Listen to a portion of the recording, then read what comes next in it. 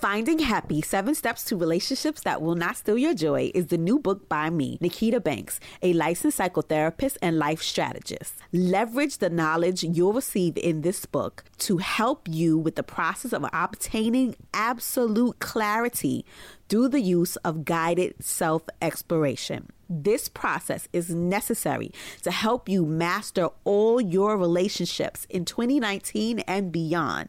Go on Amazon.com or BlackTherapistPodcast.com and grab your copy of the book, guaranteed to help you redesign all your relationships based on 2 basic principles, health and happiness. Get your copy today.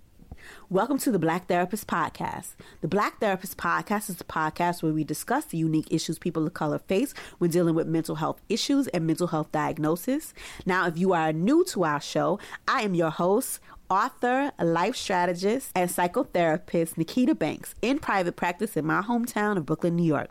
I am available for both psychotherapy and coaching sessions, and you can find more information about that on my website, nikitabanks.com. You can listen to our podcast everywhere podcasts are found: Apple Podcasts, Google Play, YouTube, SoundCloud, Pippa, Stitcher, iHeartRadio, and BlackTherapistPodcast.com. If you're a mental health advocate or a therapist and you want to buy our podcast merchandise, you can do so by visiting our site. And if you want access to our free mental health tips, free online trainings, discounted selective services, and resources, do so by joining our mailing list by texting Get Happy, all one word, to 66866. If you love the podcast, please like, comment, and share. We love to hear from you. And if you want to send me some feedback, guest suggestions, or simply to say hey, you can contact us at our website, BlackTherapistPodcast.com. Please be mindful that this episode and all of the information that we provide here is just a resource and a tool to help get you started on your mental health journey. If you are feeling any mental health distress or you're having any significant issues, please feel free to reach out to us so that we can find you a mental health provider in your area. Okay, let's go. Hey guys. Okay, so if you are not on my mailing list, shame on you, because this Thursday we're going to be doing our first workshop. And we're really just trying to help people get clarity for their business goals for 2020 and beyond. Okay, so we are less than 60 days to a brand new decade. All right, so we want you to start doing what you can do to utilize the resources that you have around you, a la me, aka me.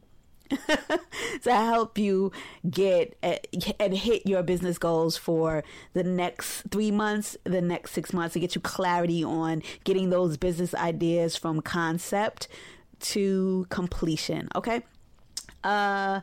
This week we will have part 2 of our interview with Holly Sawyer, Dr. Holly Sawyer.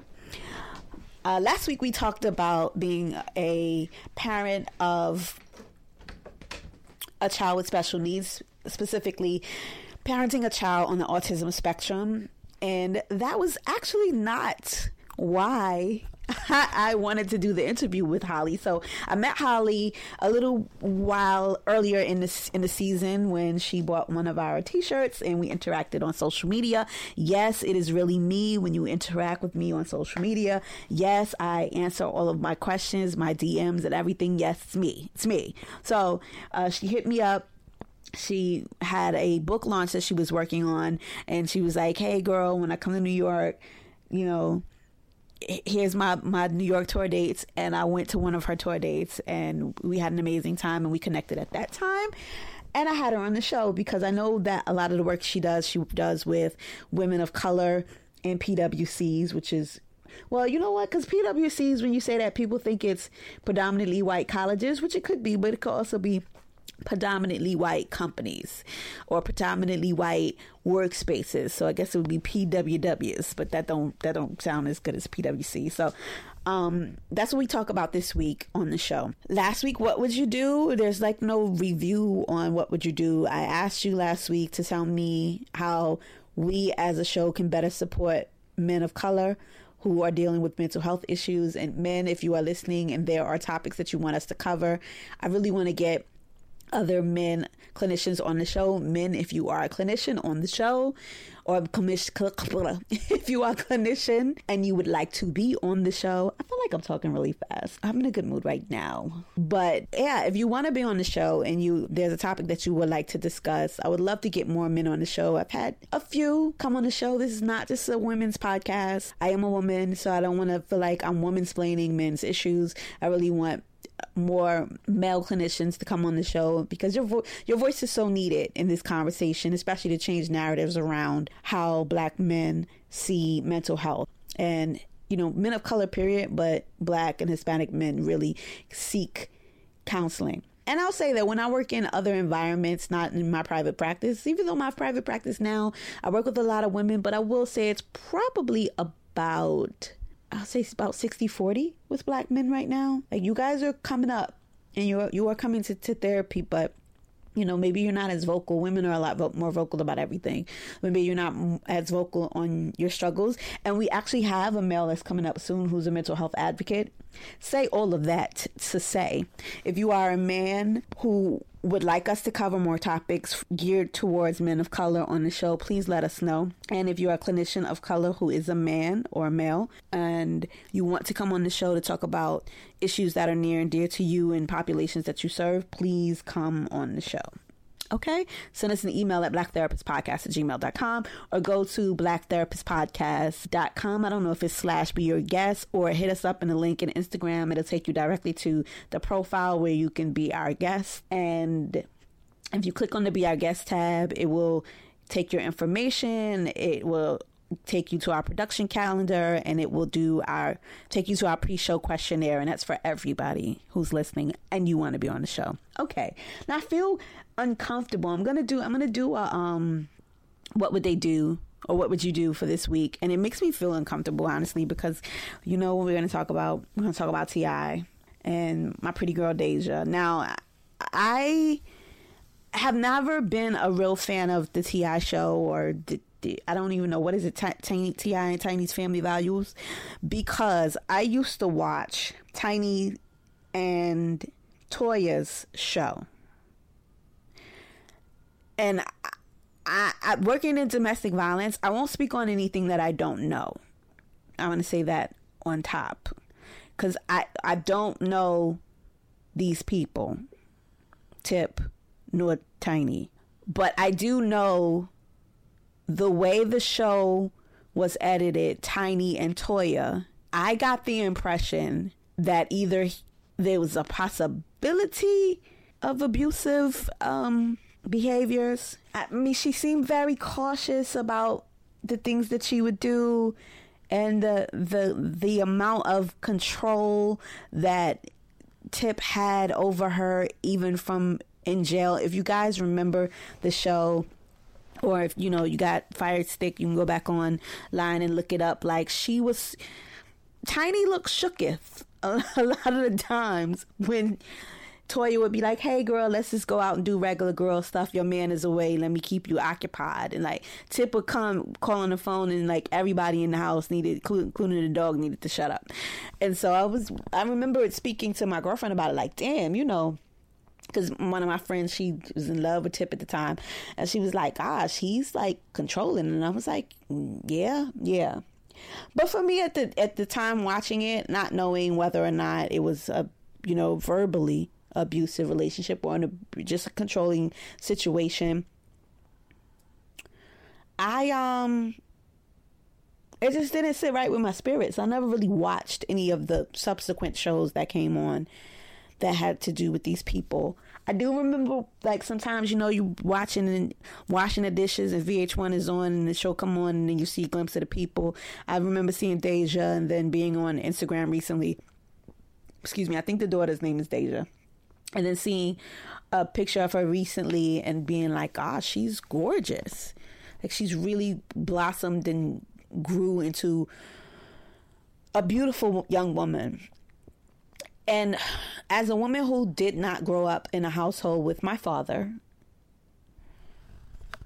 but did feel very protected by my dad, in certain cases, initially when the news broke of Tip going to check and see if the baby was still a virgin, was just like, oh, okay, well, she's 18. I understand. And, you know, my initial thing was, I guess I'm just going to go into how I feel about this week without asking. Well, I asked you what you would do or how you feel about it afterwards. But right now, I'm going to just go into it because I don't want to talk about this no more next week. It makes me feel very uncomfortable that I'm speaking about somebody's virginity and hymens and stuff on a podcast. I think that's the part of it that bothered me the most. But, you know, initially I was just like, you know what? I think it's a good thing that he's protective as a father. And he's like, if you want to be sexually intimate with my daughter, you got to go through me in order to get to her. And while conceptually there's a little girl inside of me that just wants to be protected, and I like being controlled a little bit, my boyfriends and husbands and whoever would beg to differ. I said boyfriends and husbands, y'all know what I meant.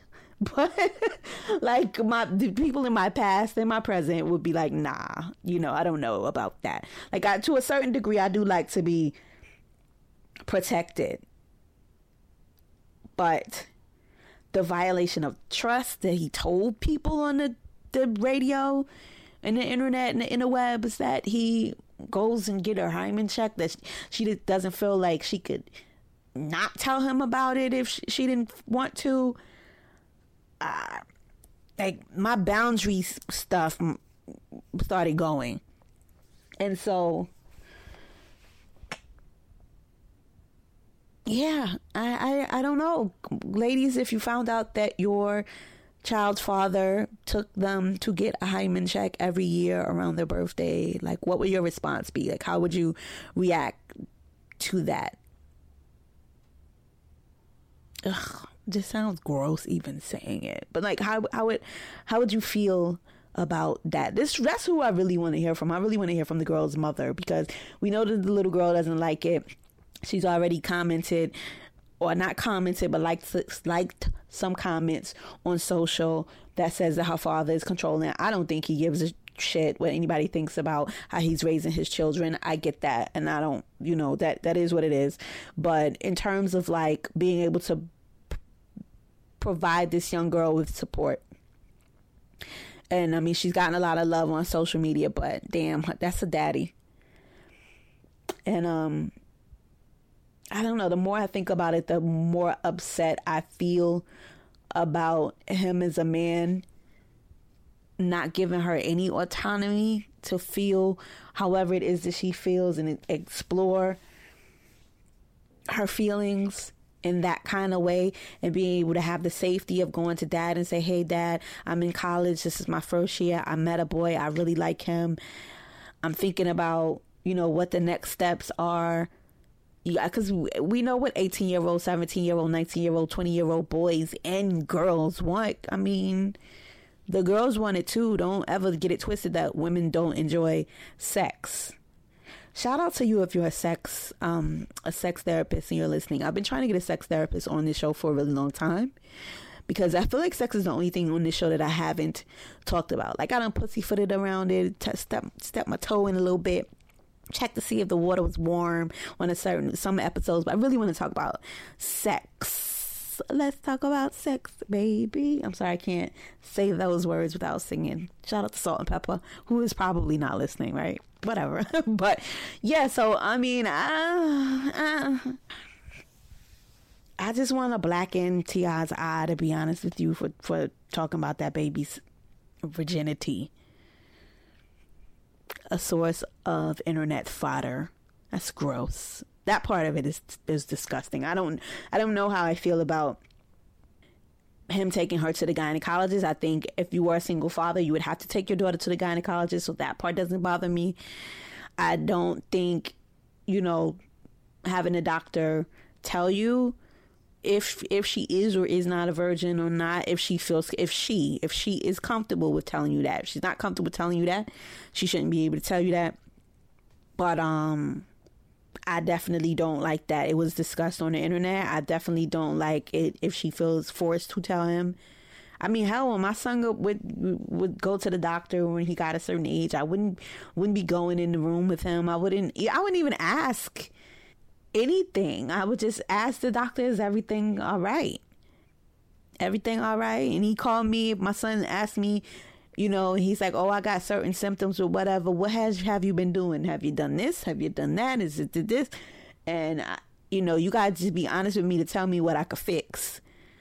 But I don't know. I don't have a daughter. I guess if I had a daughter, I'd be a little bit different about it. But my mother wasn't. And as a teenage my mother should have probably been a little bit more proactive with me. But I was her second daughter. So I guess she was like, listen, you'll tell me whatever's going on with you whenever it's going on with you. And I mean, I didn't hide my virginity or lack thereof from my mother. She asked me one day, and, you know, I told her what she needed to know. She looked at me. I looked at her. She left the room. That was the end of the conversation. It was like, are you a virgin? Nope. Okay, bye. That was like the end of it. But, so yeah, I would hope that you give your child a little bit more leeway about the sex conversation than I got. But, you know, and again, I think I told this story on the show before previously. My virginity was I was gonna say my virginity was bought. That doesn't sound great either. But, my godfather, when we were like young, maybe like 9, 10, 11 years old, he just was like, listen, don't have any babies. Promise me you will finish school before you have sex. And me and my stepsister, my god sister at the time was like, promise. And then I think maybe a year or two later he died. So it was just a promise that we kept to him. And my other god sister was not, I don't think she was in there for that conversation because she got pregnant very early, or, you know, as she became a teenage mother. But we it was a promise that we made and we kept it. And so, I mean, it was no hymen check needed or no doctor's offices needed. He told us not to, and we didn't. I mean, and he said no sex before you graduate and no sex before. Now, I don't know if we kept the no sex thing going on, but I knew by the time I did start having sex that, you know, I needed to protect myself because I definitely didn't need no babies. I didn't want any babies. So that's that. But what a way to segue. We want to thank Dr. Holly Sawyer again for coming on the show. Guys, again, if you want to engage in this conversation with me on social, then you can go on the social media and talk about Tip and his foolishness. And ladies, what would you do if you found out that was like, what you know what I want to know, really?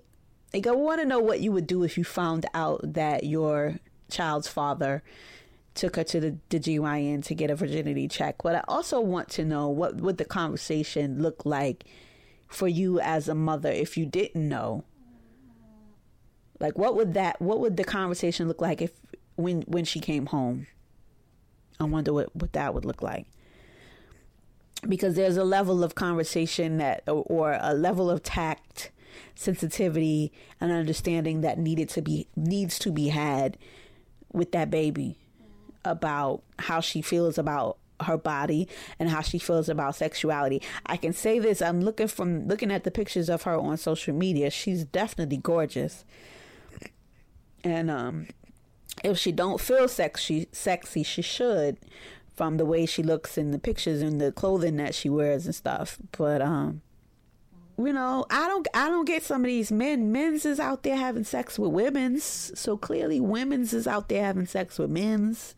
I mean, if you out there doing it with everybody and anybody, not caring about the sanctity of your marriage, you got a girlfriend violating your wife on social media and all kind of foolishness, you in a marriage that you ain't in, and all the you got multiple children by multiple baby mamas. I mean, clearly you done defiled somebody else's daughter. Y'all, let me get out of here before I tell the truth. Anyway, we're going to get into the second part of the interview with Dr. Holly Sawyer right now.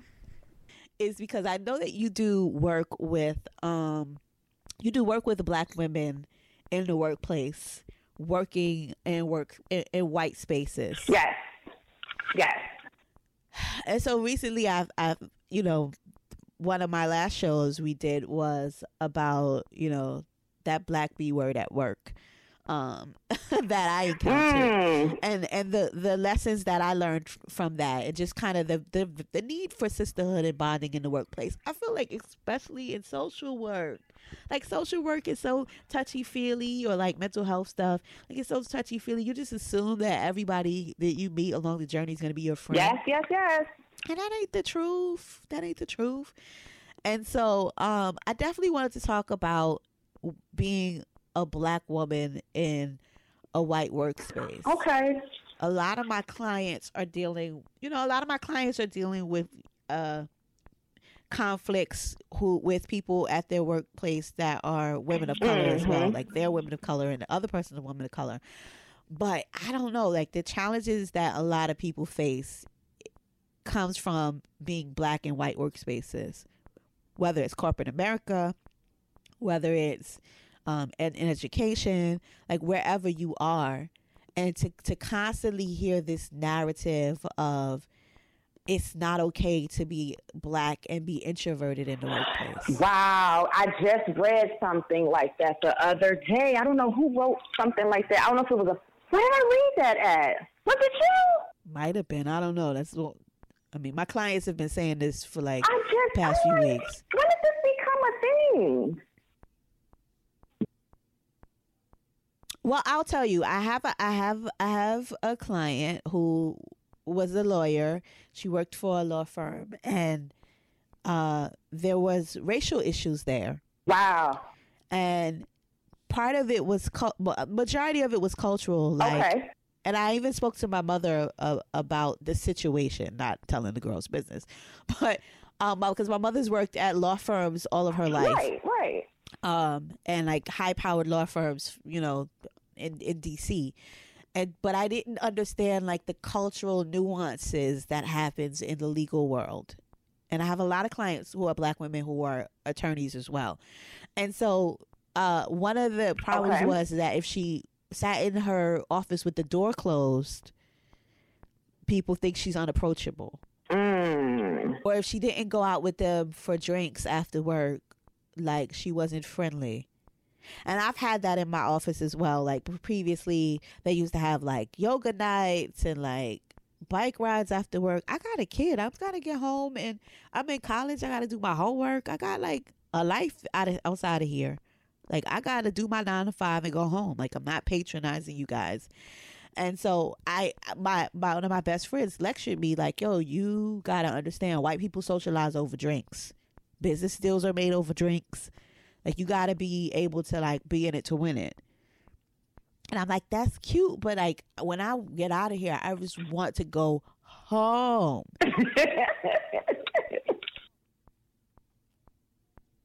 Yeah, and you should be allowed to. But I feel like as a Black woman, you're not going to win if you're introverted, and you're not going to win if you're extroverted. So where do you show up? It's like, damn if you do, damn if you don't. Because at the end of the day, you're right. I have a child to take care of.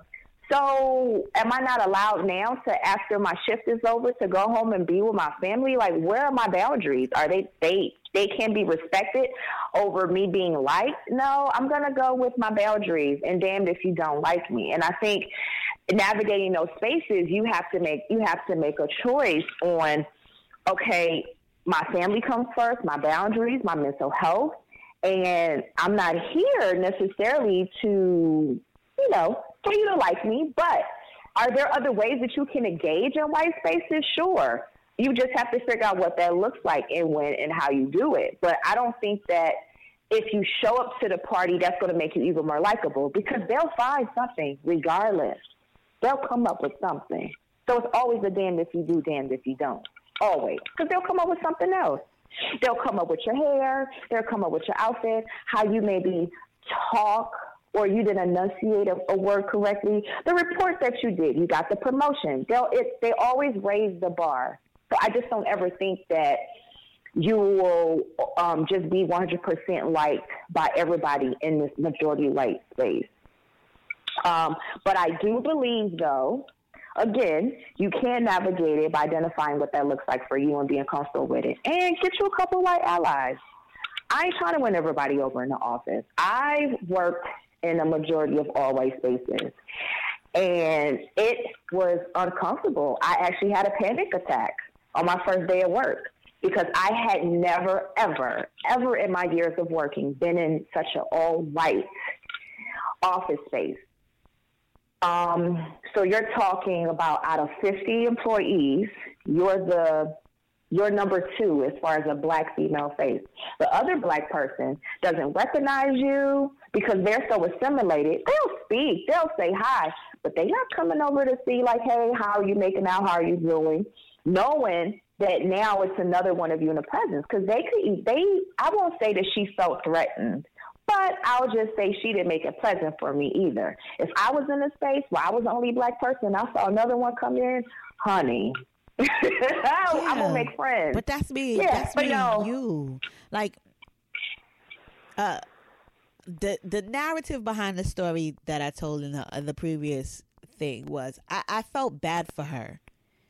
Because she's a social worker. She works in a corporate environment. I do consulting work for there. I'm not in the office.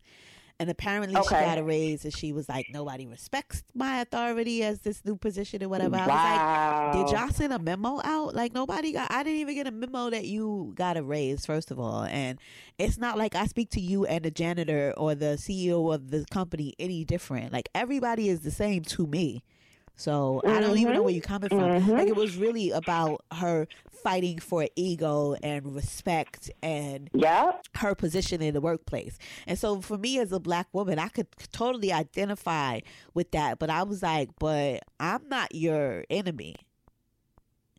Like I'm not who you should be giving all this vitriol.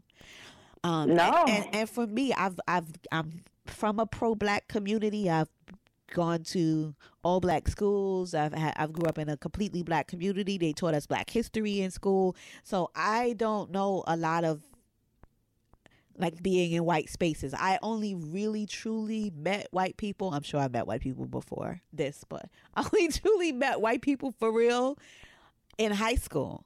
Right, exactly. When I moved to Alexandria, Virginia, and my best friend when I in 9th grade was a white girl. Her name is Carol.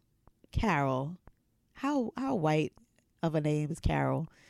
But she was my best friend in 9th grade until she moved away, and like that was like my first introduction of like being in a white person's home and like getting to know white people. And so for a majority of my adult life, I worked in brown spaces because that's just where I felt the most comfortable. Not that I felt uncomfortable in white spaces, but it was just kind of where I felt the most comfortable.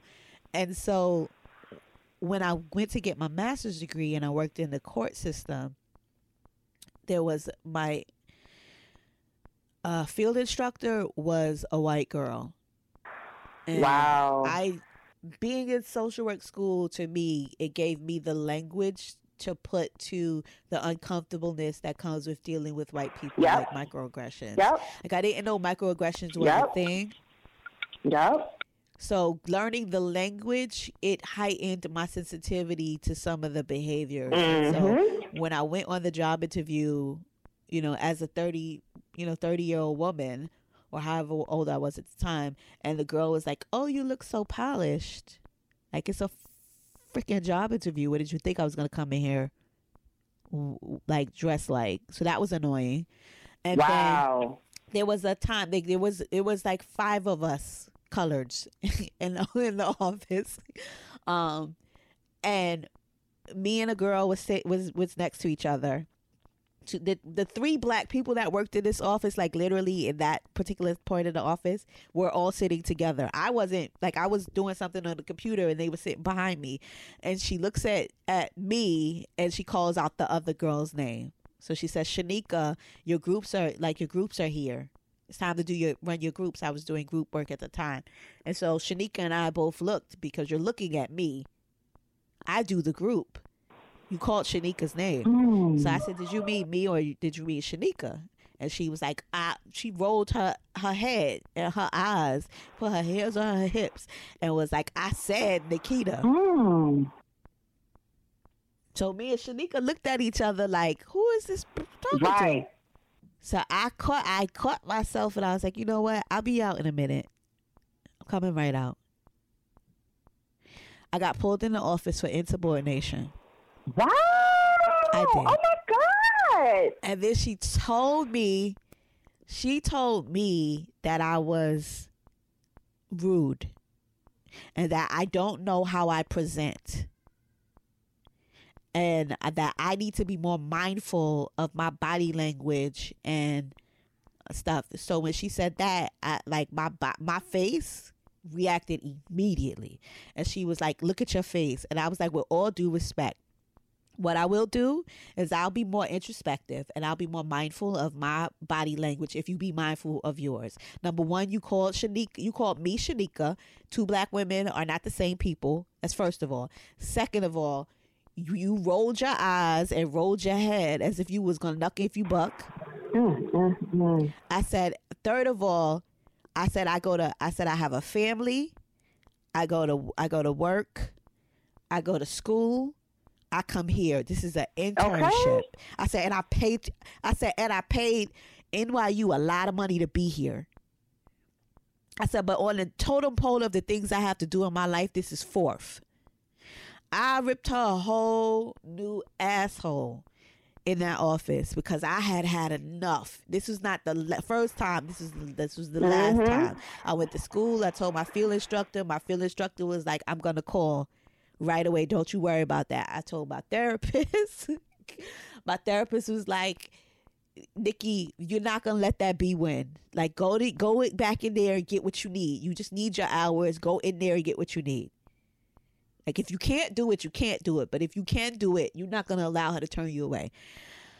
I got home that night. No lie, I wrote her a email. Because when I tell you, I cursed her out using the nicest words I could possibly use. I pulled out every derogatory word that I could use in the English vocabulary without using the words. I sent her a email. And it said, I appreciate you allowing, I don't want to laugh.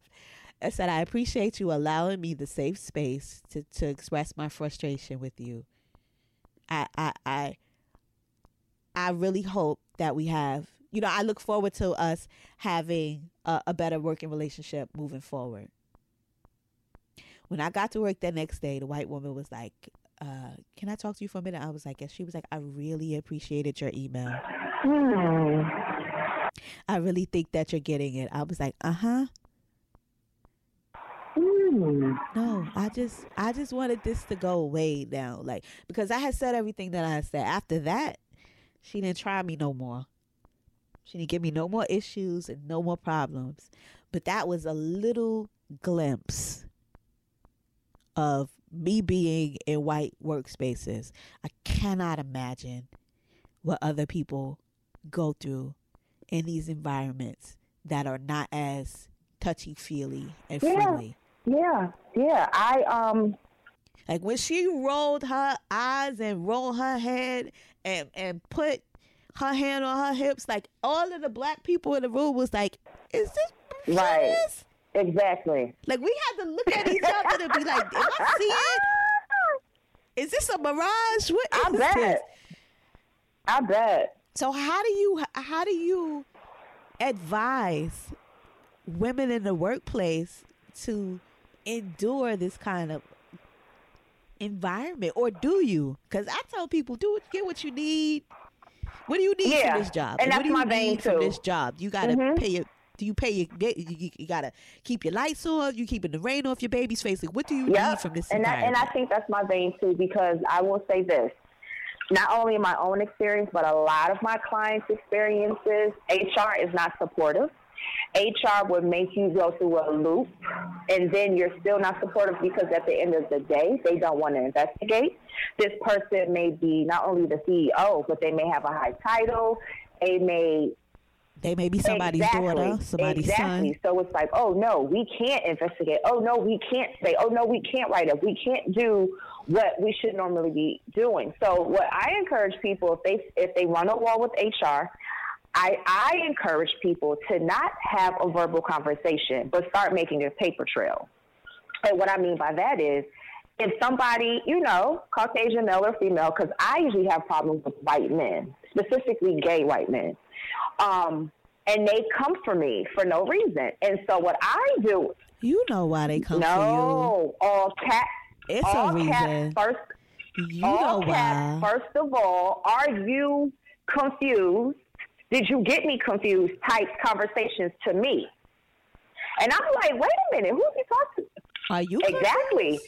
We're both two licensed professionals. I don't know who you think you're talking to, but let me go ahead and iron you out since you got me wrinkled. So I will get on the email and I'll create a paper trail because they like it. They'll respond back. And with that paper trail, when you have them, when HR has not done what they were supposed to do, you collected that, then you can go to EEOC. And I have about 2 clients right now who are in litigation because their supervisors felt like it was comfortable to call them or their coworkers N-words. Their coworkers, supervisor felt like it was okay to look them clearly over for a promotion because they were black and give it to their white counterpart and told them as such. So I think, for the most part in these all-white spaces, they don't really understand when you go toe-to-toe to them with language. But they do understand when it is put in black and white, when their job or their paycheck or their ass is on the line. So something has to be on the line for them to really get the clear message, in my experience. And then going back to what you say, I ask my clients all the time, how important is this job to you? Because it's clear that it's messing with your mental health, your physical health. What can we do to help you transition out to either starting your own thing or you looking for another job? But staying here clearly is not the answer. So what can we do? And I just work with them for that. I really do, because toxic work environment for a paycheck, I mean, I don't know what that sounds like. I don't know what that looks like. So I don't encourage it, but I do empower you to come up with the either or choice. But we know staying is not an option.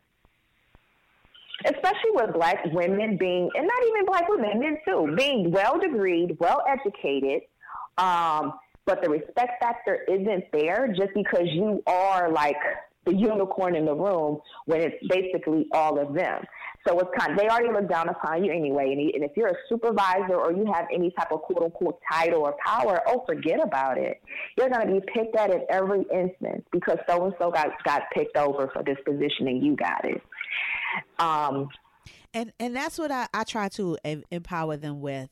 I put on the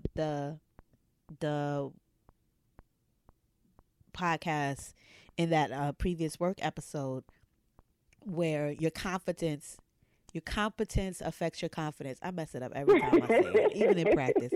Your confidence affects your competence, and your competence affects your confidence. And with black women specifically, I always have to remind them, that person at your job didn't like you and they made you felt like you wasn't doing your good job and they were trying to get you off your game, but that's because they were trying to get you off your game. Like, we always are higher educated, we have more, we go harder, we do a lot more than they do, and we feel like we have less options and less resources, and part of that is just us not knowing that we can go just as far and even farther than they can with less than they can too. Like, some of us, we don't need all of the things that we need. Like, even for me, when I graduated, I was like, I'm going to get my DSW because I just feel like I need to be a doctor. Like, I need to be Dr. somebody. And then I looked at the monies and I was like, the money don't pan out. Like, I can make the same exact thing I'm making right now. Am I right? Like, I know some doctors and they're like, well, I still got to get my LCSW, so you're ahead of me. So, like, if I got to go further just for the bragging rights, just for somebody to be like, oh, she's Dr. So-and-so, I might as well go get an honorary doctorate degree somewhere and just call it a day.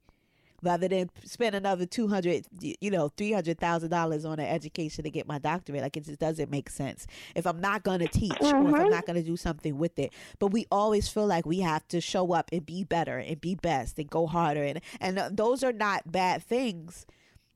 But sometimes that gets in the way of us actually being prepared already. Because a lot of us are already prepared for the vision that we have for our lives right now. And we don't need to read another book, not take another training course, not speak to another person, not get another mentor. We don't need to do anything but get out of our own way, have faith, and just pull a trigger. And I want to say this too. Whenever we go over the bar when they raise it, guess what they do? They raise it again. They raise it again. So now you got this doctorate, and guess what? They raise it again. And the reason why I'm pointing this out, because it happened to me. I had my master's, and I was like, you know what? Okay, I want to teach. And then it was like, back then, you only needed your master's to teach. But then we started getting a higher education. We started adjuncts, and it was like, no, you need your doctorate. Okay, got my doctorate. Now you got your doctorate.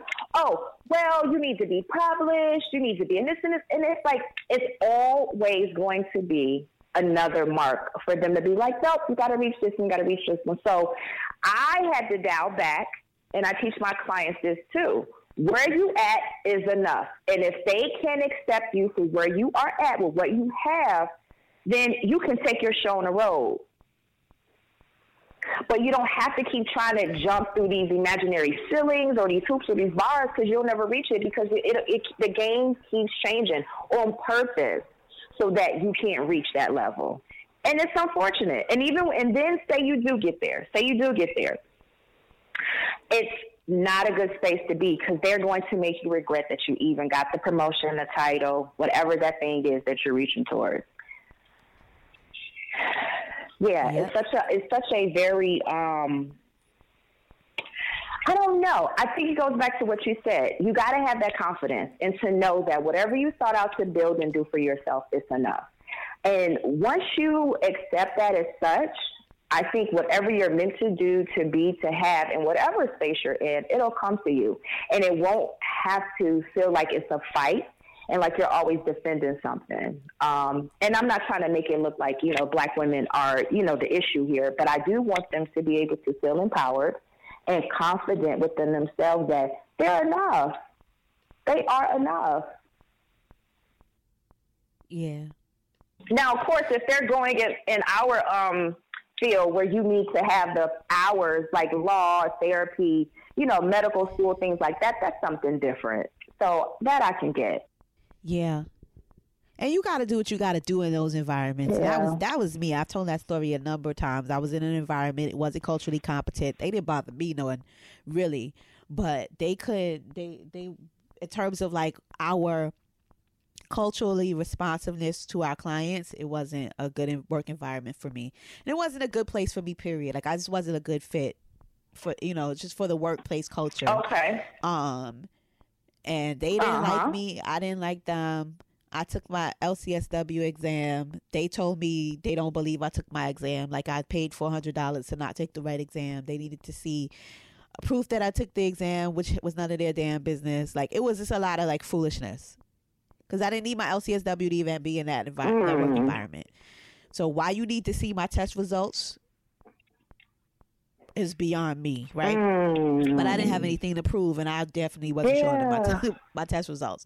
But I got my LCSW to get another job interview and to go into private practice. And I got my results on a Wednesday. I interviewed on a Thursday. I quit on a Friday.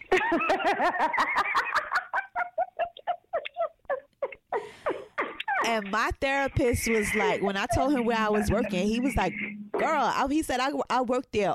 I worked there probably before you were born. He was like, get what you need and get out of there. Wow. He said, get what you need and get out of there. So he I don't know. I'm so tapped into my therapist. I'm like, I worked where he worked. And it wasn't like he made a recommendation or whatever. It was just like, this is where I'm working. And he was like, what? Okay. But, like, I don't have to explain anything to him culturally. And he's a white man, you guys. He's old and Jewish. Projects. I say that every episode. But it was helpful to have somebody that was culturally responsive for me. And for me, I picked having a white therapist, which became a fear of mine as a Black therapist. Because I wanted somebody who didn't look like me. Okay. To teach me privilege.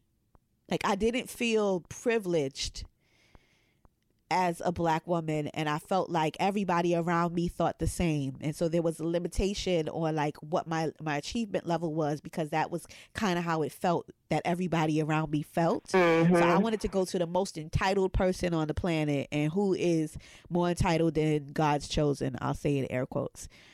So I got this therapist, and he just thought differently, but he had clawed his way up from like poverty, even though he was a white guy. So it felt like I was able to kind of bond with him. And at that point, there weren't a lot of other Black clinicians that I could have even gone to if I wanted to.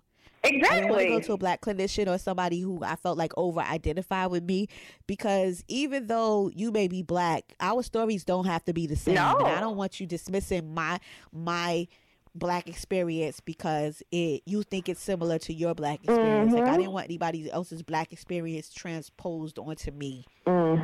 But when I went to school, it became a narrative of mine, like, oh my God, what if people don't want to come to me because I'm a Black therapist? What if Black people don't want to come to me because I'm a Black therapist? Because I didn't want to have a Black therapist. And it wasn't that I didn't want to have a Black therapist. I just wanted a completely different mindset. And I don't know what I thought therapy was, but I kind of wanted to get insight, a different kind of insight from somebody who was just culturally different than me. Because nobody, in my mind, I was like, I want to do impossible things, and nobody is more entitled to feel like they deserve to do impossible things than a white guy. So I want to go to a white guy. Like, I want to see what that life is like. I get it. Like, that was like my mindset at that time. But I was like, I've done the Black thing. This is cute, but I want to see what they're doing over here. Like, that was just kind of like my mindset. So when I decided that I wanted to be a therapist, I was like, oh my God, what if other Black people feel like I do? And there are Black people that was like, girl, I'm not coming to you. I don't do Black people. And I was like, okay, I'm cool. I'll refer you out. We find you. So it's plenty of white people in here, girl. Oh, God. So I got it. And I'm over that, and I thank God that I know so many amazing Black clinicians, and I've like immersed myself in, practices where I've like been in awe. Like, I know amazing clinicians of all kinds, but just to be very proud of the work that we do as Black people, coming back to want to utilize our talents, skills, and ability to heal our community is like amazing. So I appreciate people like you and everybody that comes to the show, and all of the clinicians that I follow, and clinicians that do this work, because our community needs us so much. Yeah. But I wanted to just make it okay too that people, especially people of color, one, go to therapy. Two, if you find that you are therapy shopping, that's so fine. That's therapist shopping, rather. That's fine, because sometimes you may not have a connection with a therapist. So it's okay if you go and seek out someone else. You don't have to be stuck with that one particular therapist, that you are finding that there's not a connection. And I think that's a myth or a misnomer that people of color may have when seeking therapy. So I'm glad you brought that out to say, listen, I've tried a variety of therapists, but this is the one that actually worked for me. Yeah, I had some horrible white therapists in the past too, just because that's what I was offered. Right, exactly. Yeah. But this one, this guy stuck with me, and he go hard, and that's what I like about him. And like I said, he understands not what it's like to be Black in America, but he does understand how it feels to be a minority in an environment where you're not part of the majority. Because growing up in the projects as a Jewish guy, it's not something I want to do. So I got, he had his own struggles, but it's not the same. And so just being able to go to somebody who at least struggled in their life makes a lot of the difference, because the things that I hear that white clinicians say to people, I'd be like, and you didn't jump over the table? You didn't run out the door? Like, wow. Like I said, there's some bad white therapists out there. Yeah, it is. But, thank God that's not my experience. Yeah. Previously, we talked about you having a child with special needs. What is one piece of advice you would give a parent going through that? Only because as parents, period, it's very hard to feel like we can care for ourselves.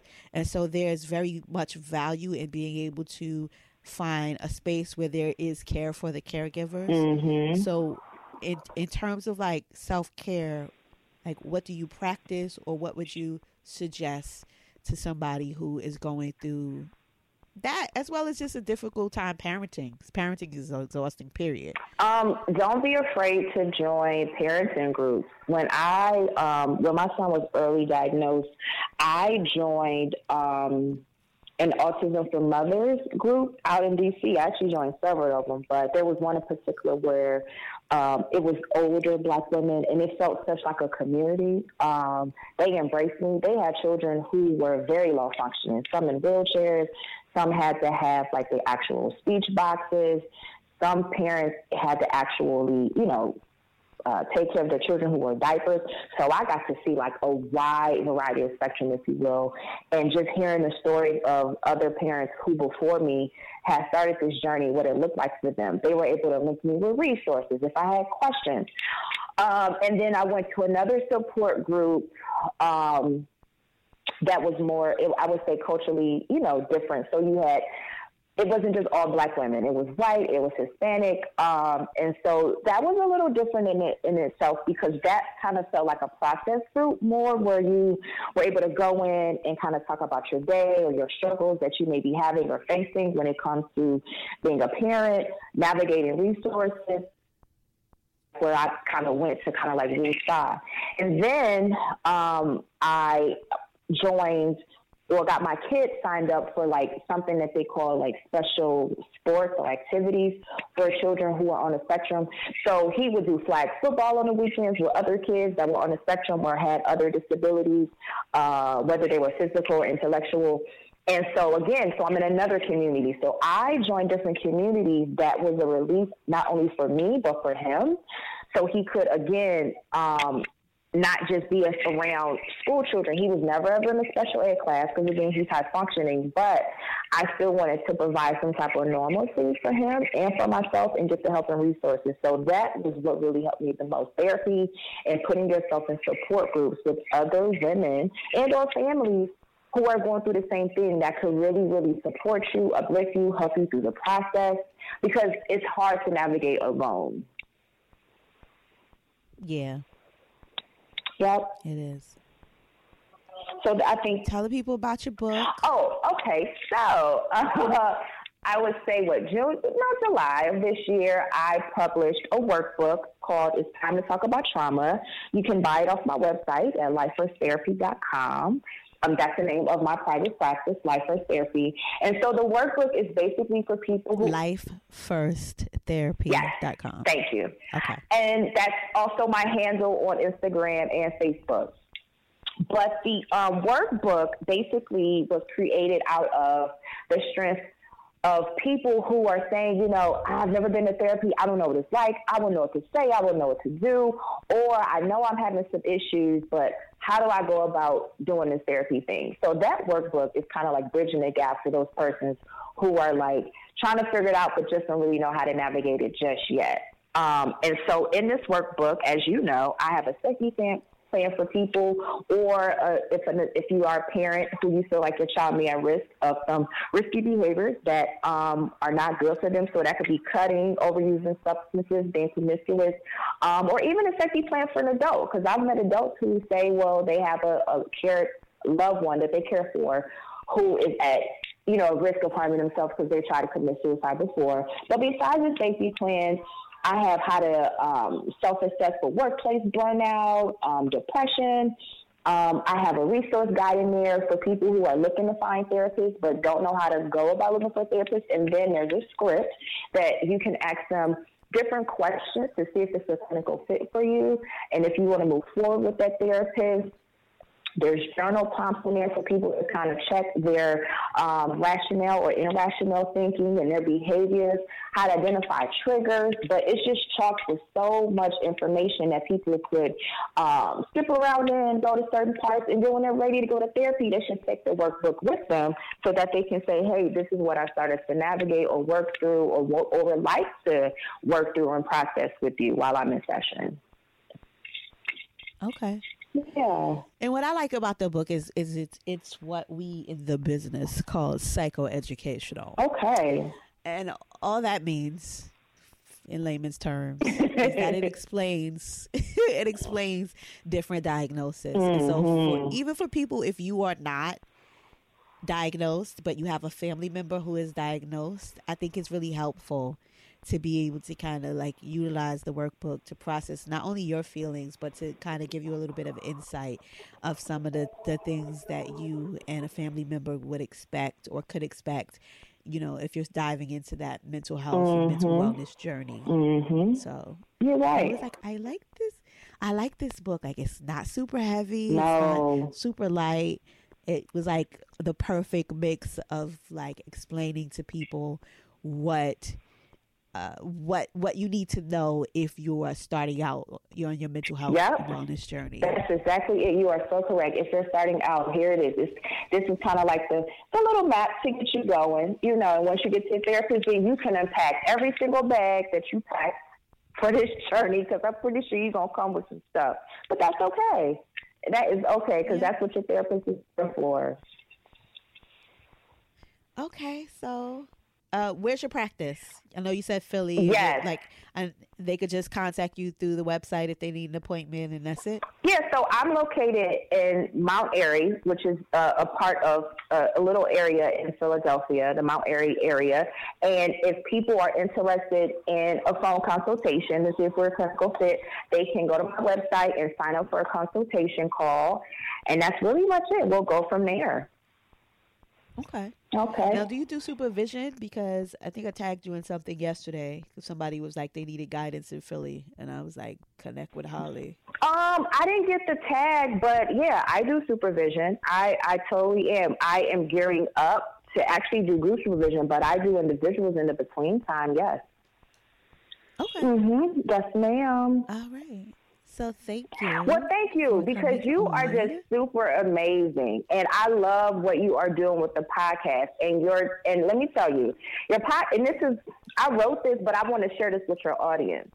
The reason why, first of all, let me just be clear and blunt. I am not a podcast person, because for me, if it's longer than like 20 minutes, I just lose interest. But I will say, I don't do that with your podcast. You keep me laughing. You keep me entertained in a good educational way. You have topics that are like, wait a minute, yo, how do I deal with that family member? Like, yo, how does that work if I want to cut this person off or reconnect over something that happened maybe 10, 20 years ago? Like, these are things that I think I have conversations with to my friends and to myself, and they're just so down to earth. And not over, I would say, like my head. And they just make me feel so comfortable. So I just want to say thank you for such a down-to-earth podcast that is really impactful. And I just really appreciate it. Thank you. This is a weird journey for me. Okay. I don't think a lot of people know that my undergraduate is in communications. And so this is kind of it.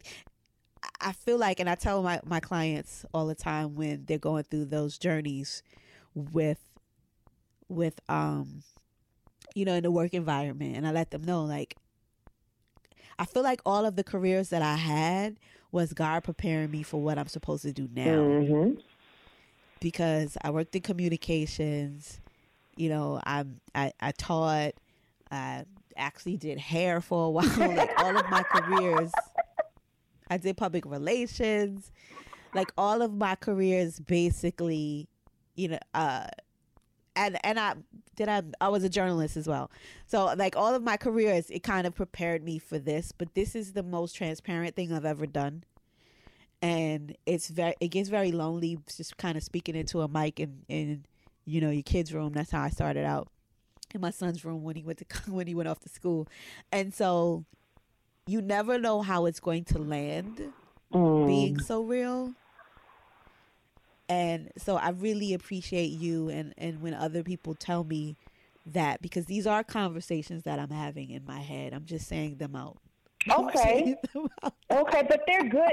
But they're good conversations, and I think you being so bold, maybe it's the New Yorker in you, I don't know, but I just say that these are spaces that a lot of people just don't embark on, and I just love your boldness and be like, no, this is some real shit that I have in my head, and guess what? We're thinking it, but we're not podcasting it. And so I think that's another reason why I resonate not only with you as just a person, because you're just awesome, but your podcast, because it's like, y'all, we thinking this, and we really don't know how to navigate a lot of this stuff that all of your podcasts have touched on. Not just one episode, honey. Every time I look at her episode, I be like, God damn, how the hell? I'm like, where'd she get this from? But I get it. These are conversations that you have, and that I promise you we're having. But we don't know how to navigate them. We're just having a conversation with our auntie or our cousin about the person we need to be having a conversation with. Yeah. So I just thank you for all you do. I really appreciate it. Thank you for having me on the podcast. Yeah. I appreciate it. I appreciate you. Oh. Okay. You said it at the same time.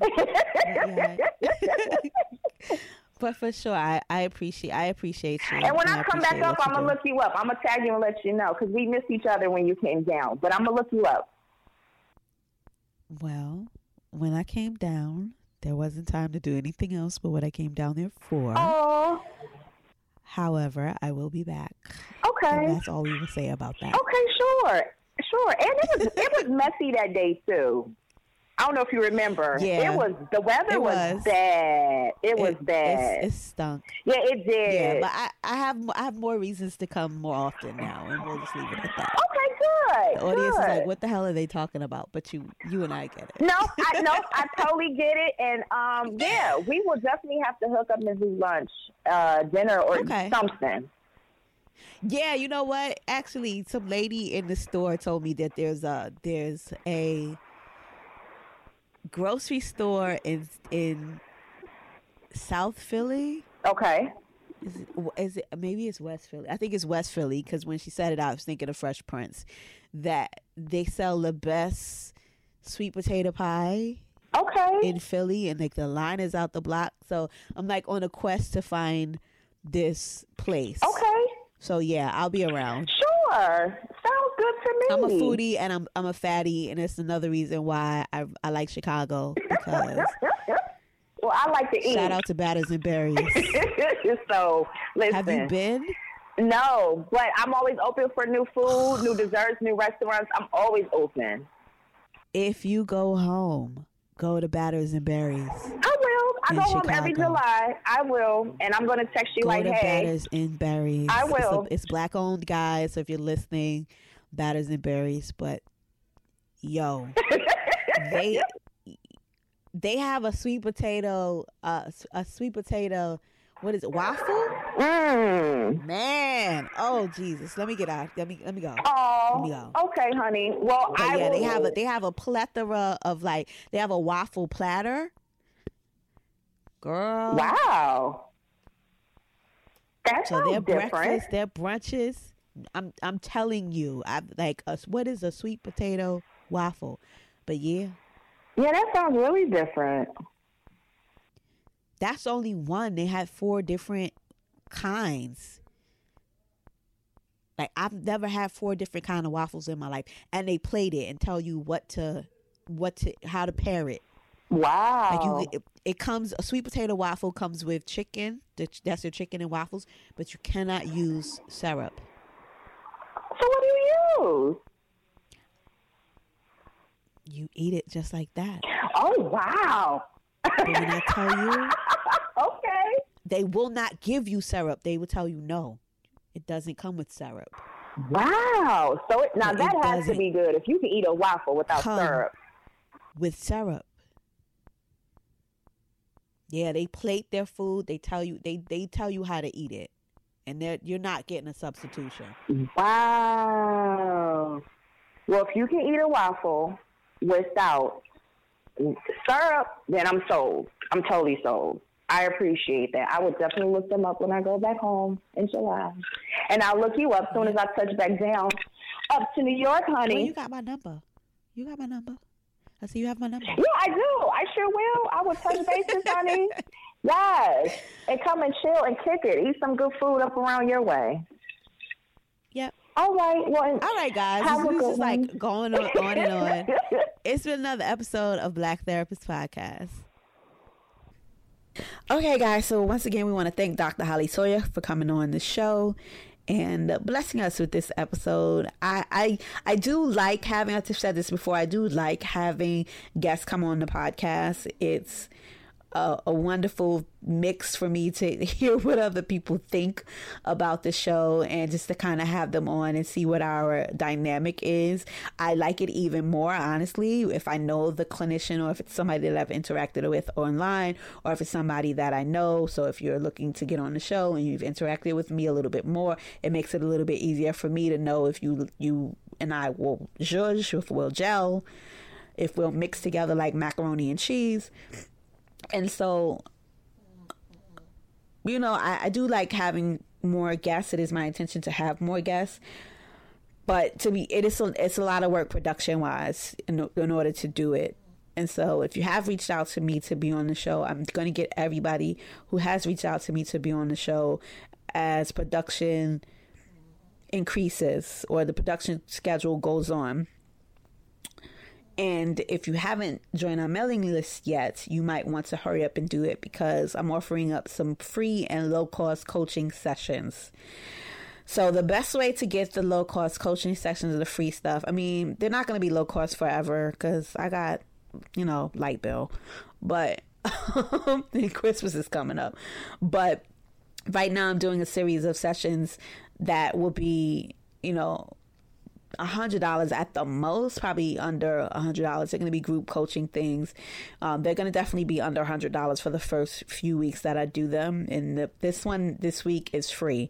So if you want to get information about that one, I think we have maybe a few slots left. I kept it very intimate because we're going to be talking about your actual business ideas. I want to get feedback from you guys live. My goal is to have people come on there that are going to be live and going to actually get some actionable steps from the workshop. Like, I don't want to just do like a pre-recorded workshop that I could just, tell you why I'm so great and why you should work with me. I really want to work with people and get live feedback because that's the reason that I'm doing it, and that's the reason that it's free, and that's the reason that it's low cost, but it won't be that way for long.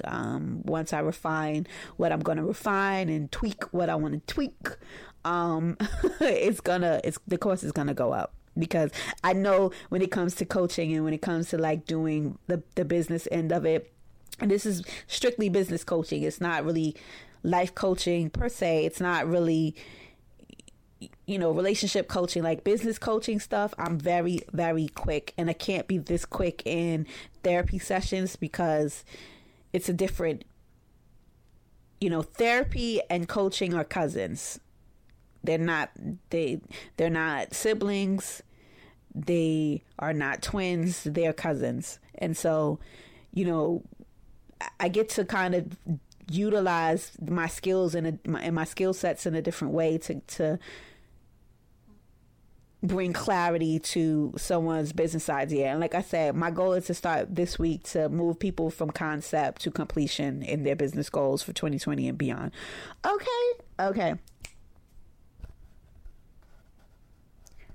You've listened to another episode of Black Therapist Podcast. Be well. Thank you guys for listening to another episode of Black Therapist Podcast. Once again, you can follow us on all our social media sites at Black Therapist Podcast on Instagram and on Twitter, as well as Black in Therapy on Facebook. Or you can follow your host, me, Miss MSNIKI Banks on Instagram and Twitter, as well as you can find out any information about me at Nikita, Nikita Banks.com, and on the show's website, blacktherapistpodcast.com. And don't forget, if you want to send us any general feedback, show suggestions, show topics, or guest ideas, please feel free to drop us an email at blacktherapistpodcast@gmail.com. Thank you. Be well.